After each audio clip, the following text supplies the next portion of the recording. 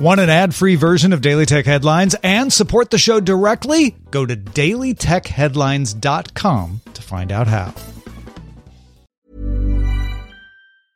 Ryan Reynolds here from Mint Mobile. With the price of just about everything going up during inflation, we thought we'd bring our prices down. So to help us, we brought in a reverse auctioneer, which is apparently a thing.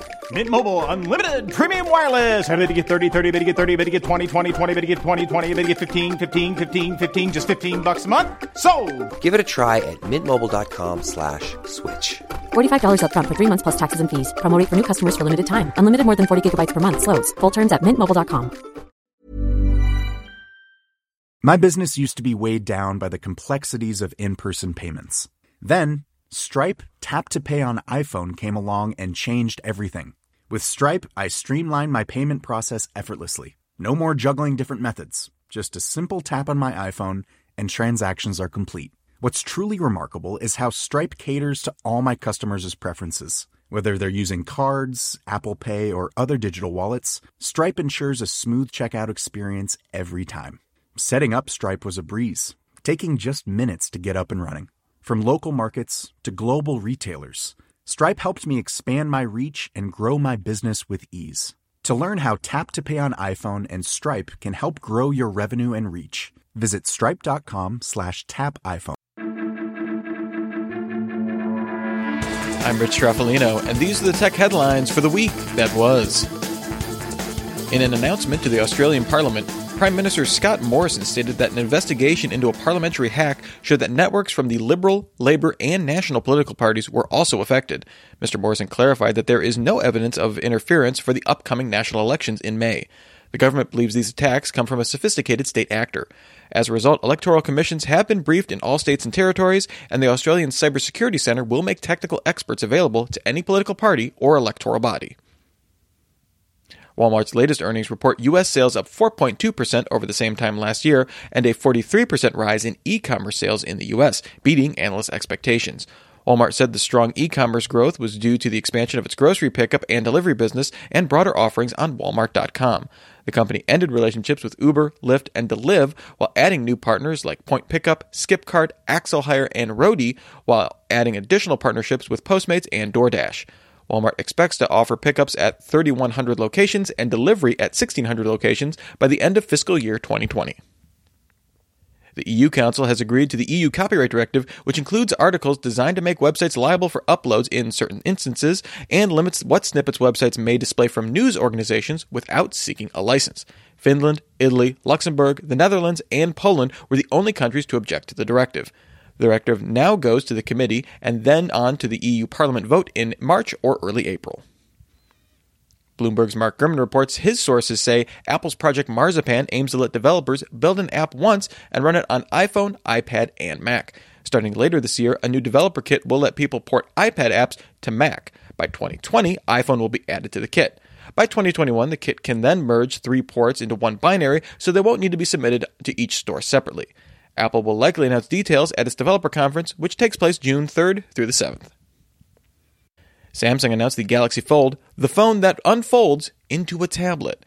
It has a 4.6-inch front display and a 7.3-inch Infinity Flex tablet display when unfolded, contains 512 gigabytes of storage, and can show 3 apps at once in a tiled mode for multitasking, and can switch between screens without pause.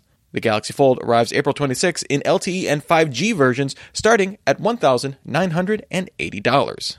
Samsung also announced new versions of the Galaxy S10 with an in-screen ultrasonic fingerprint reader that can work with wet fingers and 3 rear cameras. It can also wirelessly charge other devices. The $899 6.1-inch S10, the $1,000 6.4-inch S10 Plus, and the $749 5.8-inch S10e are available for pre-order, shipping March 8th. A version with 5G will arrive later this year, coming first to Verizon in the U.S. YouTube says it has terminated more than 400 channels, disabled comments on tens of millions of videos, and reported illegal content to authorities for violation of its policies. Nestle companies, AT&T, Hasbro, Epic Games, and others have all paused advertisements on YouTube over concerns about appearing alongside videos shared by pedophiles. A source told Ars Technica that Disney has also paused YouTube advertising for the same reason. Facebook is removing its Anavo VPN app from the Google Play Store. The VPN service will continue to work for existing users, but eventually will be shut down. Facebook used data from the app's users to conduct market research, but it has since stopped doing the practice. Facebook has also stopped recruiting new users for its Facebook Research app for Android. The iOS versions of both apps were banned by Apple.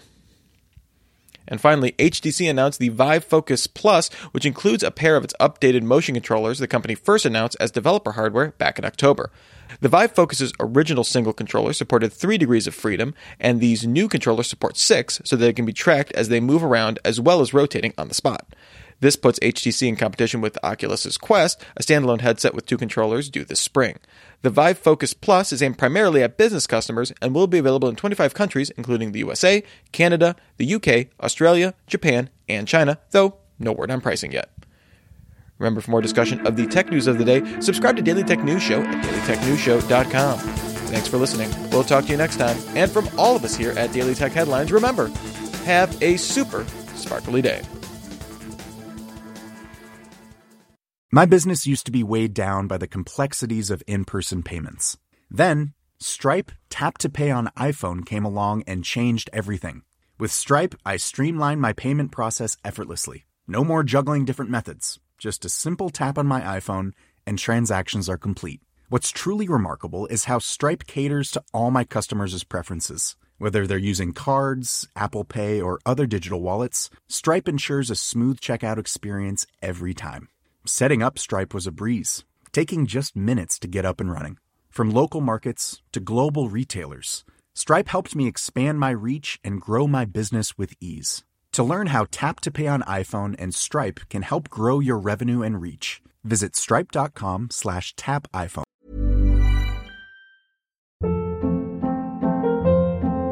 Hold up. What was that? Boring. No flavor. That was as bad as those leftovers you ate all week. Keke Palmer here. And it's time to say hello to something fresh and guilt-free. Hello Fresh. Jazz up dinner with pecan-crusted chicken or garlic butter shrimp scampi. Now that's music to my mouth. Hello Fresh. Let's get this dinner party started. Discover all the delicious possibilities at HelloFresh.com.